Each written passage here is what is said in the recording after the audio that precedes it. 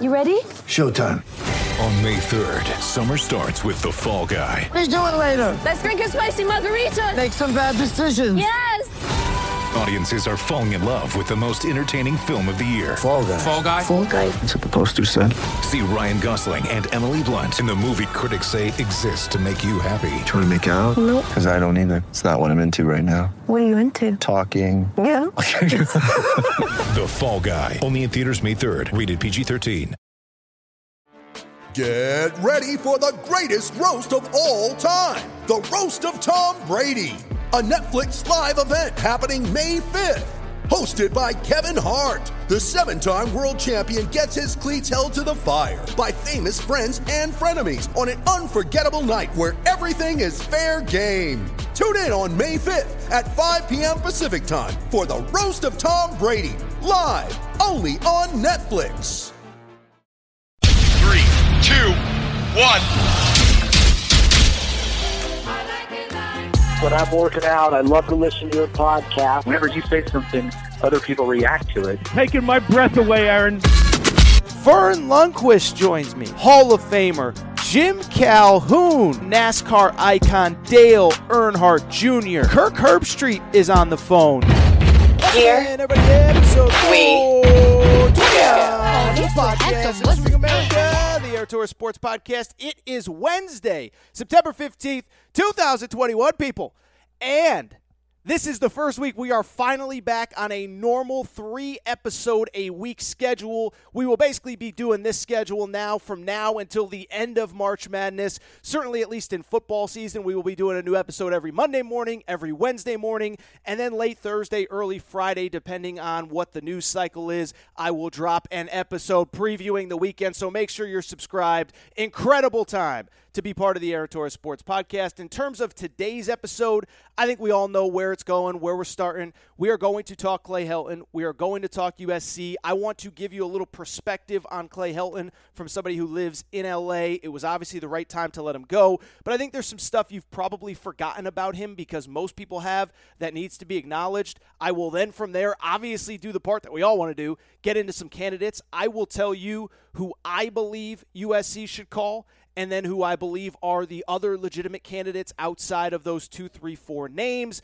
Also, one last thing on USC to wrap that I think is going to be really interesting for you. I saw something interesting this weekend that I do think is worth acknowledging as it pertains to this USC coaching job, which is unquestionably one of the best jobs in the country, but also I believe maybe at a little bit of a crossroads if they do not get this hire right.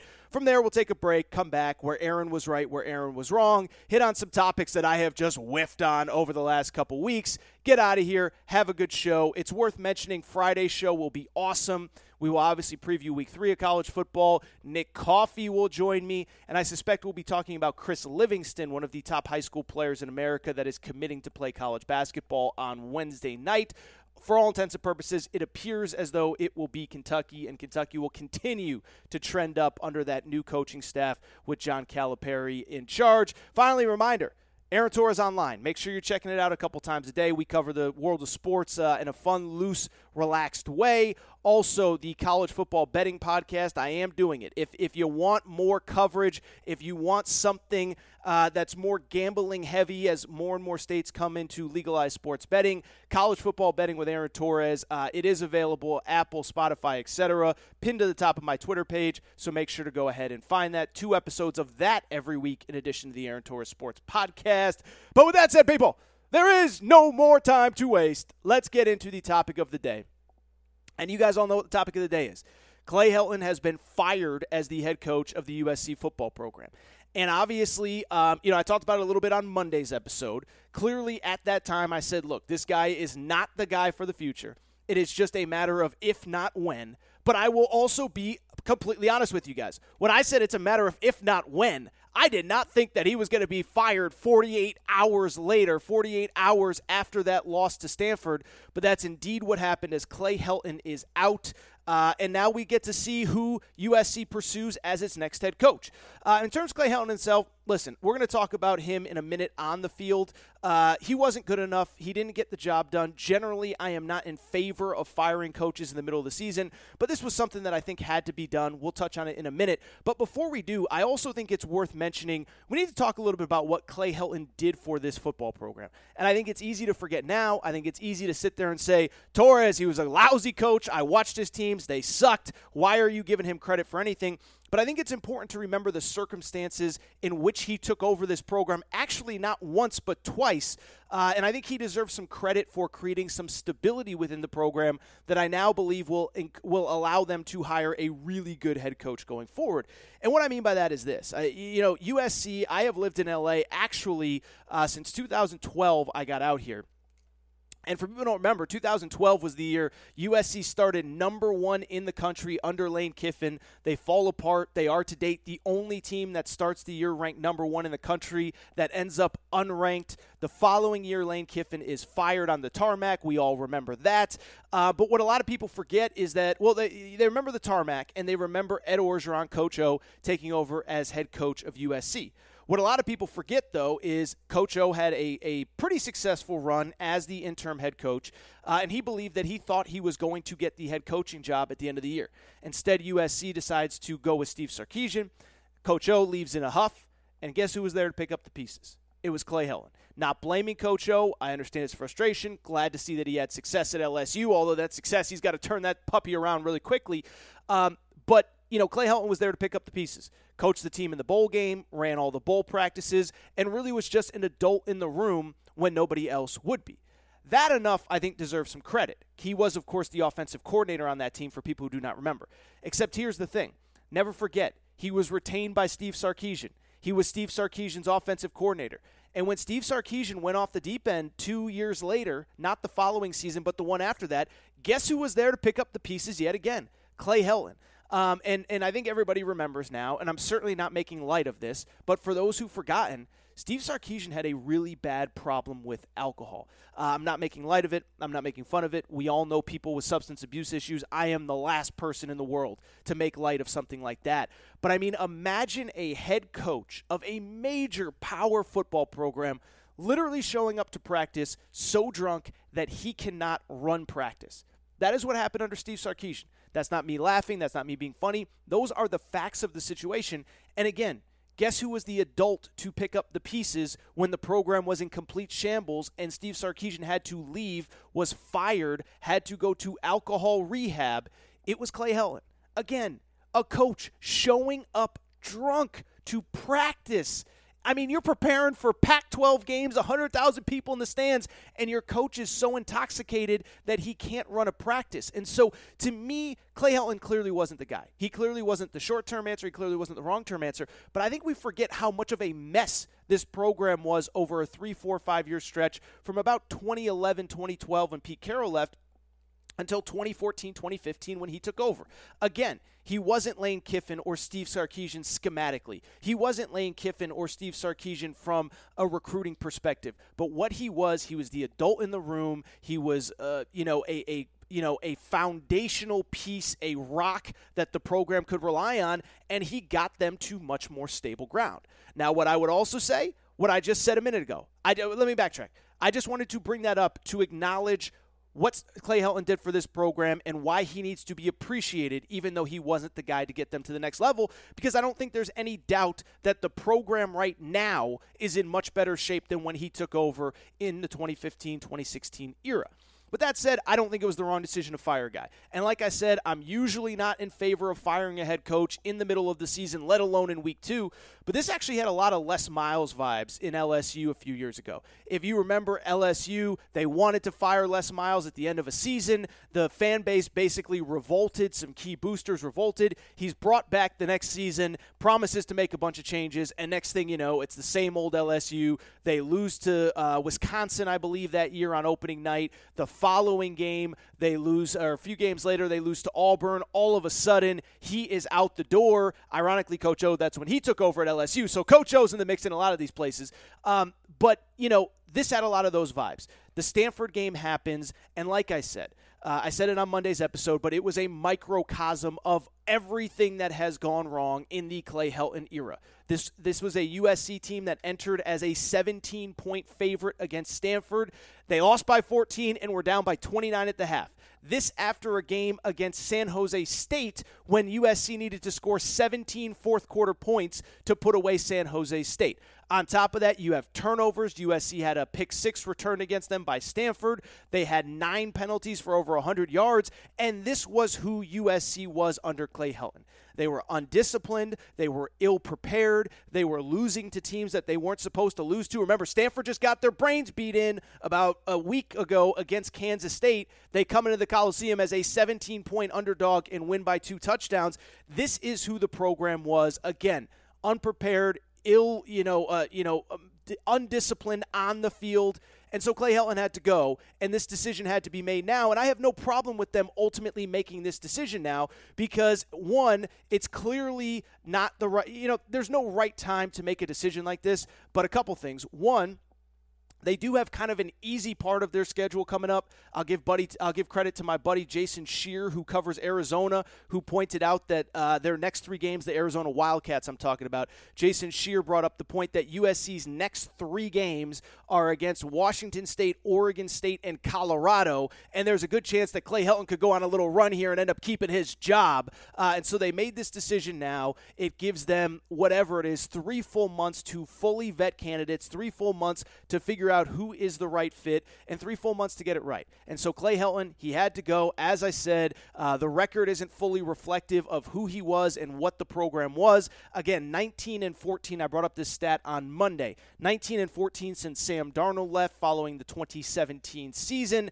And even last year, I think he would have been fired after last year, but they went 5-1. But 3 of those wins came with fourth-quarter comebacks. So, yeah, Clay Helton is done at USC. This is what I want to do. I want to take a quick break because I know I said I was going to do a little on Clay Helton, a little candidates, and a little where Aaron was right, where Aaron was wrong. I can already see this episode going off the rails real quick because what I want to do next is I want to give you my top 3 candidates, the candidates that I would call, as well as some of the candidates that I believe are legitimately interested in the job and would take the job and are the right fit for the job. I also want to tell you a couple guys that I keep hearing your boy just doesn't buy it. So this is what I want to do. I want to take a quick break, come back, we will talk candidates from there.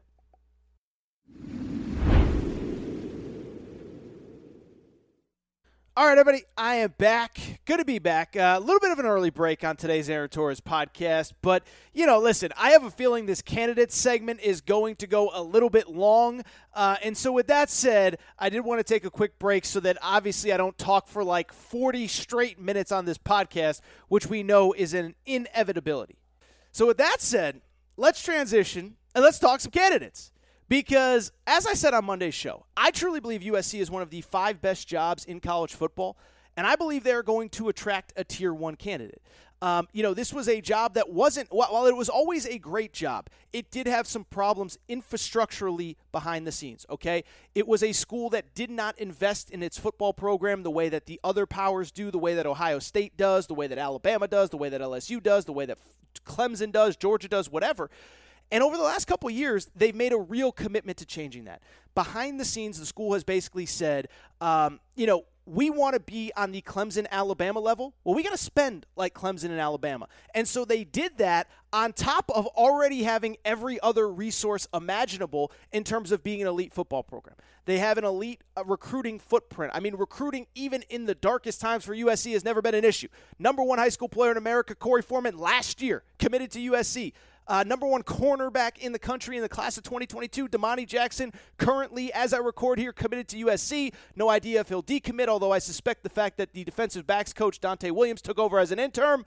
I don't believe this kid's going to commit. But the point is, they already recruited at elite level. They play in basically an NFL stadium, 100,000 seat, situation.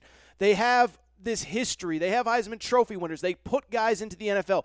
This place is built to win big, and now they are financially committed in a way that they weren't even 3, 4, 5 years ago. So on top of it being an already good job, I believe that it is now on that upper tier, where, as I said on Monday's episode, there is no reason that it cannot be the equivalent of Ohio State in the Big Ten, of Clemson in the ACC, of Oklahoma in the Big 12, a program that every single year is in the conference championship conversation, every single year is in the college football playoff conversation, gets in pretty much all the time, and from there maybe wins a championship here or there. And so with all of that in place, I actually believe the candidate pool is pretty good. And what I want to do is I do want to talk about some candidates now, and what I would say is this.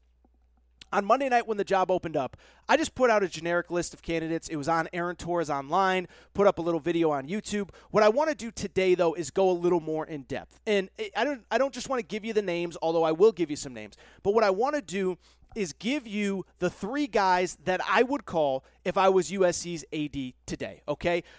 They're not necessarily the three names that USC will call, but these are the guys that I will call. Then I'll go through a little bit of each candidate outside of these three, kind of just discuss them, their strengths and weaknesses. I'll give you a couple that I actually don't think are in the mix that are listed as being in the mix, but that is the plan. Let's get into it. And so drum roll, please. If Aaron Torres was the USC AD, his first call, it'd be to Urban Meyer.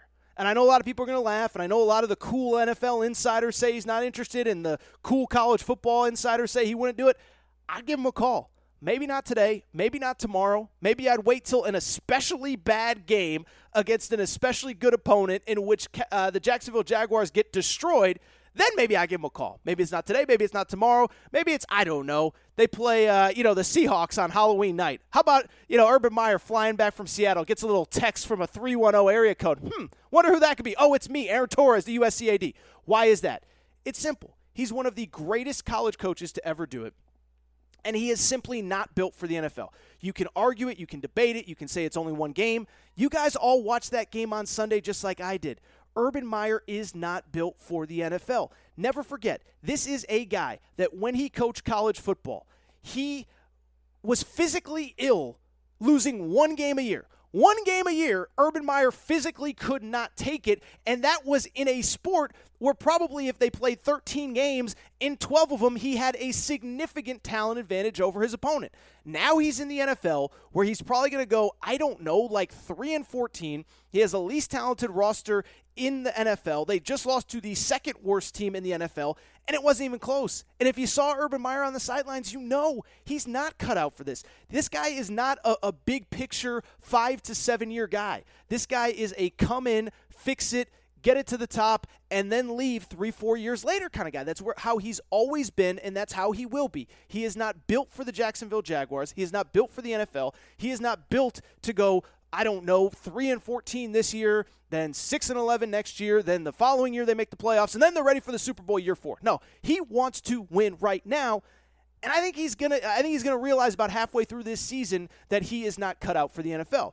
A couple, and by the way, I would also add, if Urban Meyer actually got the USC head coaching job, it would be instant fix it, because you look at the USC roster right now, maybe they're not quite as talented as Oregon, but they're not far behind. And if this guy can win a national championship in year 2 at Florida in the SEC and can go undefeated in his first year at Ohio State, they were not eligible for bowl season that year, he could have USC, I truly believe, in the college football playoff conversation by year 2. He is that good. The questions, of course, are simple. They're twofold. How do you get him out of an NFL contract in the middle of the season, especially because the NFL season goes into January? And, obviously you want to hire this guy by the middle of December at the latest. What I would say is this. It's simple. You call him up, you call his agent up, you let him know, look, man, it's not working out. This isn't for you. Come back to college. We have a place for you. And you might have to sneak out the side door. It might be unpopular. You might get criticized on social media for a day or two. You know who else got criticized? Nick Saban with the Miami Dolphins, who said, I will never take the Alabama job, and then took the Alabama job 2, 3, 4 days later, whatever it was. Well, Nick Saban got crushed, and then a funny thing happened. He came to Bama, won a bunch of national championships. Now he's a freaking icon. And so if you're USC's administration, you just say, look, man, I understand you made a commitment to this team, to this organization, to this program, but it isn't working out. Come in, come to us, let us know. We are here. You're my number one choice. You're the guy that I want. Come to USC and build us back into a power. The only other issue I could see, by the way, is a legitimately big one.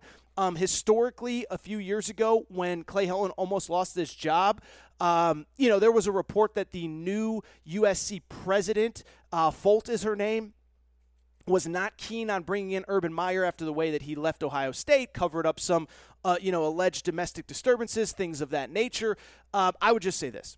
I don't want to make light of what happened at Ohio State.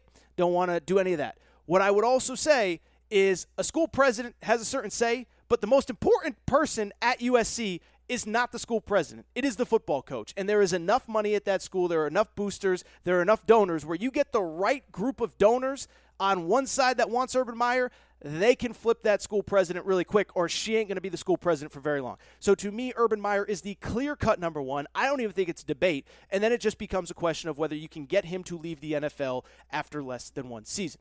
If Urban Meyer says no, I'll tell you who I like. Number one guy, Urban Meyer says no, staying in the NFL, James Franklin. James Franklin is the answer to me. And I know there are guys that have more natural ties to Mike Bond, more ties to USC, James Franklin would kill it at USC. First of all, I think James Franklin, because he has not won, or because he has not gone to a playoff, I think people forget how good this guy is, okay? First of all, took Vanderbilt to back-to-back 9-win seasons at Vanderbilt, okay? That has literally never been done in the modern era, will probably never be done again at Vanderbilt. They just lost to East Tennessee State the other night. James Franklin won 9 games in back-to-back seasons at Vanderbilt. He comes to Penn State, and again, because of the fact that he hasn't made the playoff, people think he's not, like these are his last, take out COVID last year. COVID was weird. His last 4 years before COVID, 11-3 in 2016, 11-2 in 2017, 9-4 in 2018, 11-2 in 2019.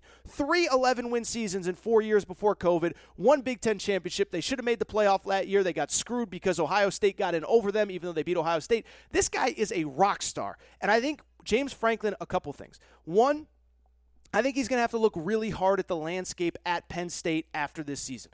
Maybe this is the year that he topples Ohio State. And I think there's a possibility, by the way. I think there's a possibility that they might actually be the best team in the Big Ten. Maybe there is a possibility that he topples Ohio State. Maybe there's a possibility that he wins the Big Ten, gets Penn State to the playoff. But if he doesn't, if this is the year that he can't get past Ohio State, I think he really has to consider leaving. Because if he can't get past Ohio State in a year where Ohio State has a first-year quarterback who had never started a game coming into this year and a defense that is clearly a mess, I don't think he ever will. And so at some point, I think he's got to be realistic and say, rather than banging my head up against the wall every year trying to beat Ohio State, let me go out to USC and create my own Ohio State in the Pac-12 at USC. And that's what I believe he would do. He's a dynamic recruiter. And on top of that, the reason why I like James Franklin the most, he's got pizzazz to him, man. And there's some other really good candidates that we'll get into in a minute. Luke Fickell, Matt Campbell, even Mario Cristobal. Who knows if they would take it, if they wouldn't. But the point that I'm bringing up is he has the personality to make USC the cool school again, okay? At USC, it's not just enough to win. You have to win. First of all, you got to win, which Clay Helton didn't do. But you got to win with flair. You got to win with pizzazz. You got to win with energy. You got to take over this town. And no disrespect to Luke Fickell or Matt Campbell or whoever, they don't have that in them. James Franklin has that in him, and I believe he can make USC the cool, fun school again, and I do think that matters. I'll tell you a quick side story. I've told this story, I think, before, but I had a buddy who used to be an assistant coach of UNLV basketball, okay? And he told me once, he goes, the problem with this job, everything is compared to Jerry Tarkanian's days. We're never going to be that again, but in this town, it's not enough to just win. We got to win scoring 90 points, up and down, shooting threes, having a good time. We can't just win. We have to be entertaining. We have to be bigger than the sport itself, and that's how I feel USC football is. And so to me, James Franklin is the guy that can bring it to USC. It's worth mentioning his name has been eternally linked to this job. I believe it was actually first linked when Steve Sarkisian got the job in 2013.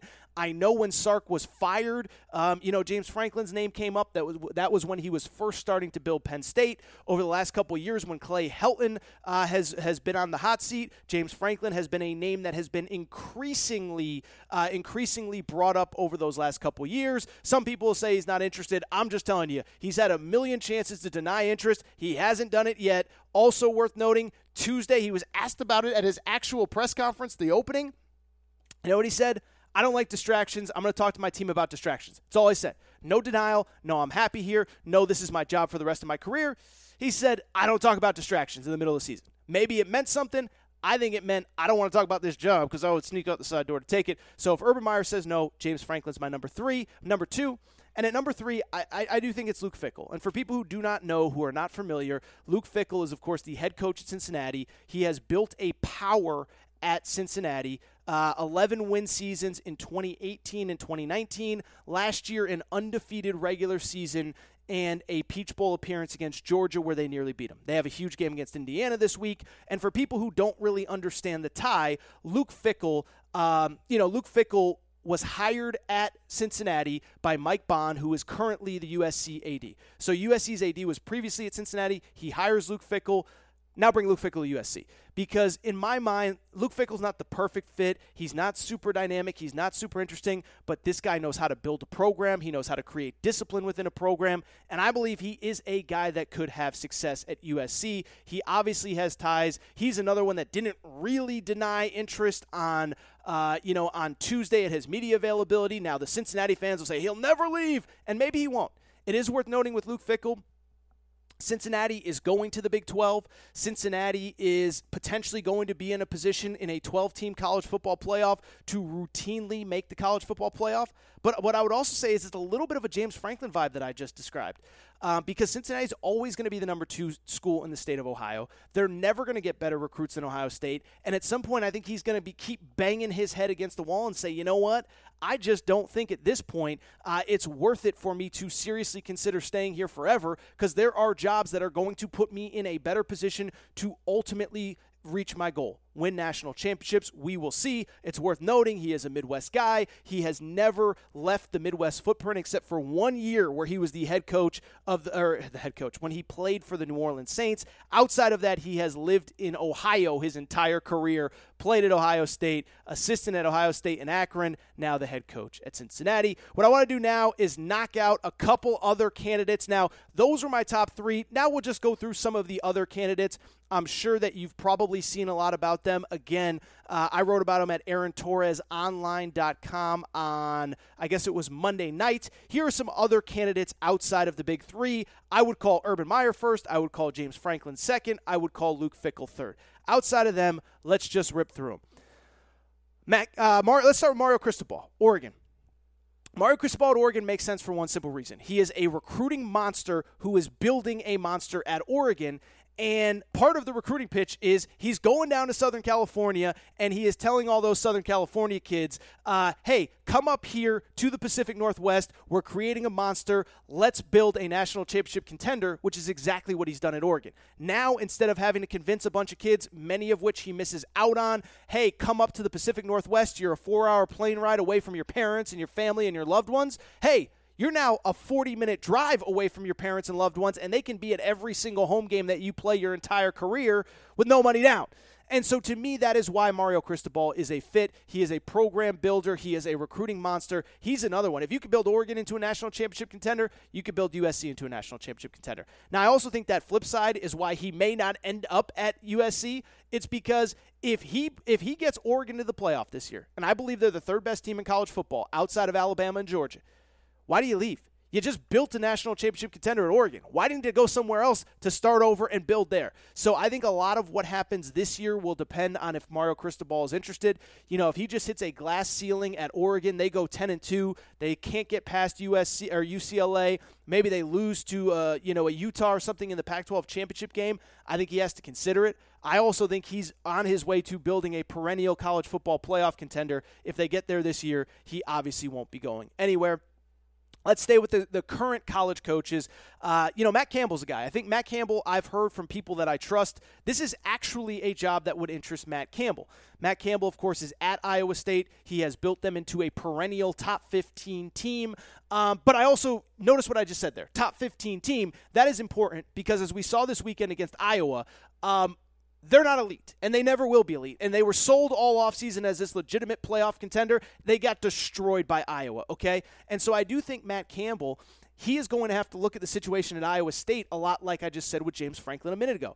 If you can't get Iowa State to the highest level of the sport this year, and he's done an incredible job getting them from probably the worst program in the Big 12 to probably the second best program in the Big 12 behind Oklahoma, if you can't get Iowa State past that, you might not be able to. It might not be possible, and this is the year you got to do it. Your whole team's seniors. You had some guys turn down the NFL to come back to compete for a national championship. You got a bunch of older players because of the COVID waiver that gave everybody an extra year of eligibility, and if you're still a 9-3 or 8-4 program after this year, it ain't never going to get better than that, and I think that's something Matt Campbell would have to consider, much like James Franklin.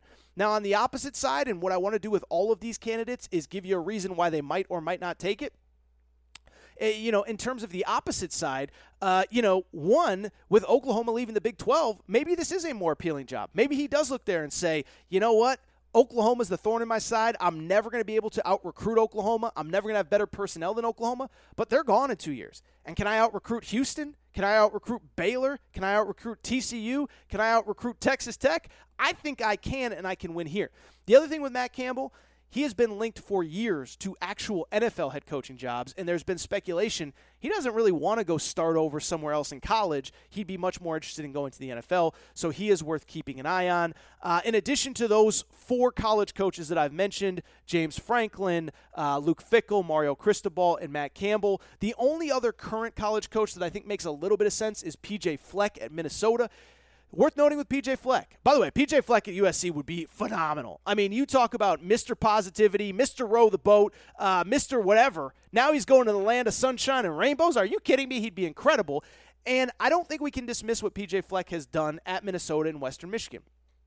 12-0 Western Michigan at the end, 12-0 season at Western Michigan. From there, he goes to Minnesota, wins 11 games in 2019. And I'll just tell you, winning 11 games at Minnesota, I would argue, is probably actually harder than winning a national championship at USC. It sounds like a stupid thing to say, but Minnesota hadn't won 11 games in over 100 years before P.J. Fleck got there.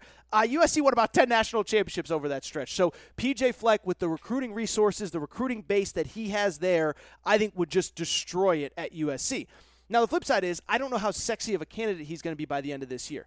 Last year, his team goes 3-4. This year, they lose their starting running back to Ohio State, Mo Ibrahim. And if you watch Minnesota, they do not look like they are ready to compete at the top of the Big Ten. And if this is a 7-5 football program, I think it's hard to justify bringing in P.J. Fleck this year. But if they're 10-2, if they finish 10-2, I'm telling you, he's going to be a heck of a candidate. In terms of other ones, I would just say, listen, I think Bob Stoops has to be a call you make. And for people who forget, if you remember, actually, so this is the backstory with Bob Stoops. Obviously, look, we know he retired from Oklahoma. We know he won a national championship. We know he's a friend of the Aaron Torres podcast. And people forget that following, I guess it would have been the 2019 college football season, USC finishes 8-5. Mike Bond takes over as the USC head coach. And it took him about 2 weeks until after the season was over before he actually committed to bringing Clay Helton back as the head coach at USC. Why does that matter? Well, it's because there was a rumor at the time that he heavily pursued Bob Stoops, that Bob Stoops considered it, but for whatever reason turned it down. Well, 2 years later, more resources within the program, expanded college football playoff. Is this something Bob Stoops could potentially be interested in? Remember, he's 61 years old.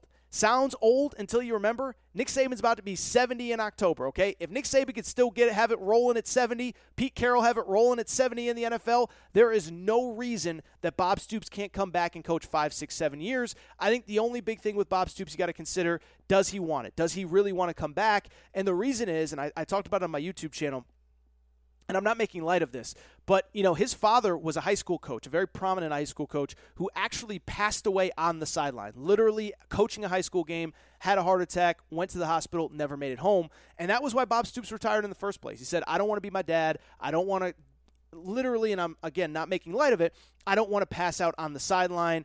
I want to enjoy time with my family. I want to enjoy time with my friends.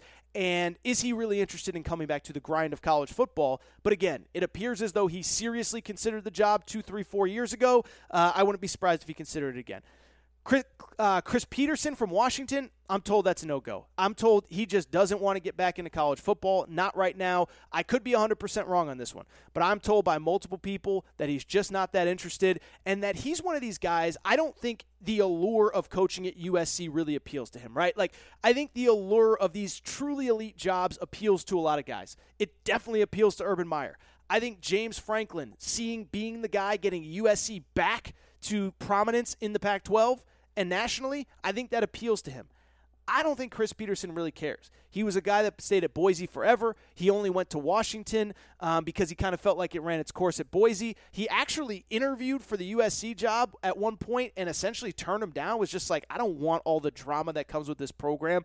And so to me, I was talking to somebody in Seattle, Ian Furness, a radio host, and I was like, I actually think Chris Petersen, if he ever comes back, he's going to coach high school. He's going to coach his son, his grandson. He'll coach in a D2 or a D3 where it doesn't, you don't have to be on the road recruiting 100 days a year. You don't have to deal with boosters. I just don't see him being interested in being the head coach. You got to make the call. Chris Petersen's a really good coach. I just don't see him being interested. Couple more names. I saw Tony Elliott, the offensive coordinator at Clemson. I'm just going to tell you this. USC is not hiring an assistant coach that has never been a head coach before. It's just not happening. I live in LA. There is so much, confidence, arrogance that comes with the program. I've seen I'm just telling you, they're not going to hire an assistant coach who's never been a head coach. I don't care if it's, Pete Carroll's son. I don't care if it's Vince Lombardi's grandson. They are not hiring a guy that has never been a head coach. They have too much institutional arrogance to do such a thing. The only other guy that I thought was kind of interesting, I had a couple USC fans suggest this to me. I don't think Cliff Kingsbury is out of the realm of possibility, and let me explain why. For people who forget, Cliff Kingsbury actually was the USC offensive coordinator for about 2 days a few years ago. If you remember, he's fired by Texas Tech. He's looking for his next job, and he actually took the USC offensive coordinator job when USC decided to transition to more of a modern pass attack offense. He ends up getting offered the Arizona Cardinals job, and he said, offensive coordinator USC, Arizona Cardinals head job, I'm going to take the NFL head job.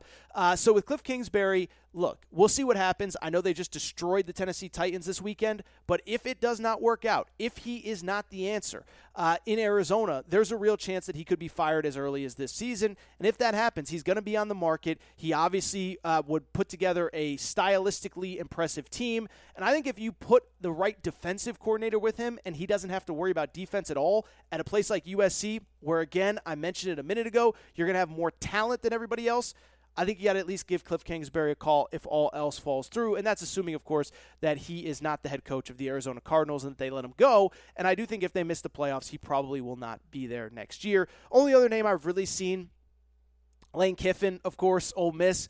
I don't see Lane Kiffin being interested in this job. I don't see USC being interested in bringing back Lane Kiffin, but I don't see Lane Kiffin being interested. The way it ended, I think he's still a little salty about it. I know it's a new AD, new school president, all that stuff.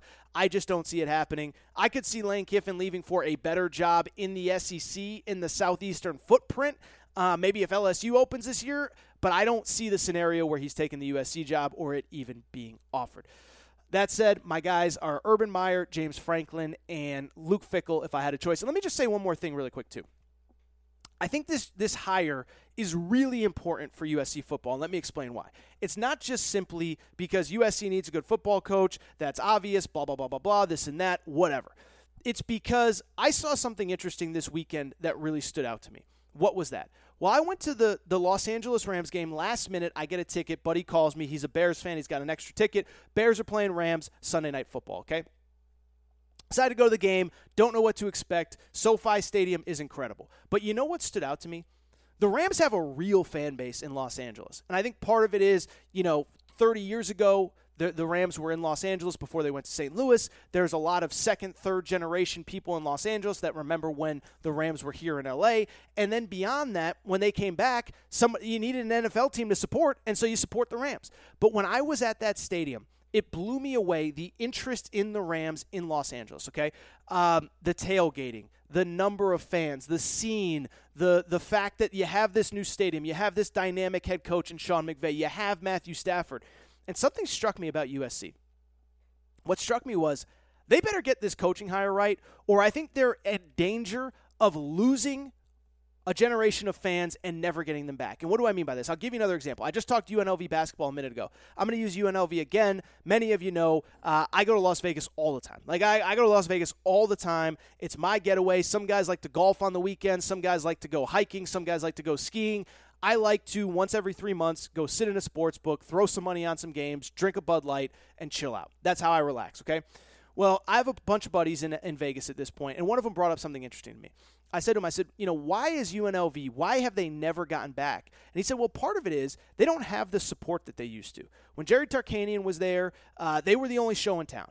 And they were this town's professional sports team. And I do truly believe that if UNLV ever got really good at basketball again, that they would be able to recapture the town in a way that nobody else will. But at the same time, UNLV struggled forever. The institution, the administration has been incompetent. And what a lot of the biggest boosters for UNLV said was, screw you guys, man. You think my money's going to be here forever? Forget you. Golden Knights are in town. Las Vegas Golden Knights, the NHL team. The Raiders are in town. I'm going to go spend my money with the Golden Knights. I'm going to go spend my money with the Raiders. And if you watch that Raiders game on Monday night, you know how much Vegas already loves the Raiders. And if you don't know, the Golden Knights are huge there. Tickets are impossible to get. They were the first professional sports team. And so part of UNLV's problem is they just don't have the money and resources that they once did because they have essentially lost the fan base in Las Vegas. I don't think that will necessarily happen at USC, but what I will tell you, the Rams are really good, and they're really interesting, and the Chargers are here now too.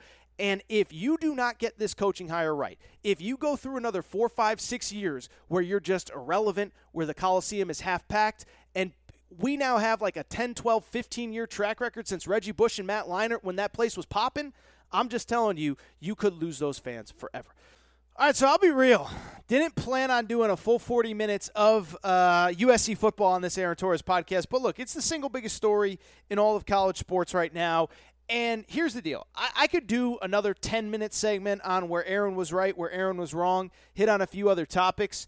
But I got 3 episodes a week now, baby. I don't want to force it. I don't want to put too much on your plate as listeners. And we got a loaded show Friday. As I said, we will fully preview Week 3 of college football, Alabama at Florida, Penn State hosting Auburn, and what's going to obviously be James Franklin's last game at Penn State. No, I'm just kidding, Penn State fans. But, well, there's been plenty of meat on this episode. Don't feel like we need to go any further. And what I want to do is get out of here. 40 minutes. As I said, we have 3 episodes a week going forward. No need to force more content today. So what we'll do is we'll get out of here. Friday's show, again, Week 3 college football. Chris Livingston, the basketball recruit, is set to commit. It seems like for all intents and purposes, it is going to be Kentucky. And Nick Coffey will join me. Nick Coffey will rejoin me to talk just about everything that's going on here in the world of sports. But I do think it's time for me, with about 40-plus minutes in, to get out of here. Before I get out of here, I want to remind you, please make sure you're subscribed to the Aaron Torres Sports Podcast, iTunes, Spotify. If you have an Android, the Podcast Addict app. We are now on Amazon Music, Google Music, you name it. We are there. Make sure to subscribe, rate, and review the show. Go ahead, give us a quick 5 stars. Let us know what you like, what you don't like, all that good stuff. Make sure you're following on social media at Aaron_Torres on Twitter, at Aaron Torres Pod on Instagram, Aaron Torres Podcast Questions at gmail.com, Aaron Torres Podcast Questions at gmail.com. And if, make sure you're following AaronTorresOnline.com. We got some sharp writers there writing about the NFL. Obviously, we're covering college football. My college football picks are there now. So, yeah, great website, fun website, doing a lot of cool stuff there. We got a bunch of great podcasts. Make sure you're listening to the College Football Betting Podcast with Aaron Torres. I break down the slate even more than I do on this show, get into it even deeper than I do here. But I think that's all for today's show. So, it's time for me to get out of here. I want to thank you guys for listening. I will be back Friday, 3 episodes a week. Nick Coffey will join me. That is all for today's show. Shout out to Torrent Craig. Shout out to Rachel, who hates my voice. Shout out to Clay Helton, who just got $10 million to go away. Not a bad day to be Clay Helton. Not a bad day to be the agent of Luke Fickell, James Franklin, Urban Meyer, etc. I'll see you guys on Friday, party people. Have a great week. Judy was boring. Hello. Then Judy discovered ChumbaCasino.com. It's my little escape. Now Judy's the life of the party. Oh, baby, mama's bringing home the bacon. Whoa, take it easy, Judy. The Chumba life is for everybody. So go to ChumbaCasino.com and play over 100 casino-style games. Join today and play for free for your chance to redeem some serious prizes. ChumbaCasino.com. No purchase necessary. Void where prohibited by law. 18+ terms and conditions apply. See website for details. Hey guys, it is Ryan. I'm not sure if you know this about me, but I'm a bit of a fun fanatic when I can. I like to work, but I like fun too. It's a thing. And now the truth is out there. I can tell you about my favorite place to have fun. Chumba Casino. They have hundreds of social casino style games to choose from with new games released each week. You can play for free anytime, anywhere. And each day brings a new chance to collect daily bonuses. So join me in the fun. Sign up now at ChumbaCasino.com. No purchase necessary. VGW Group. Void where prohibited by law. See terms and conditions. 18+.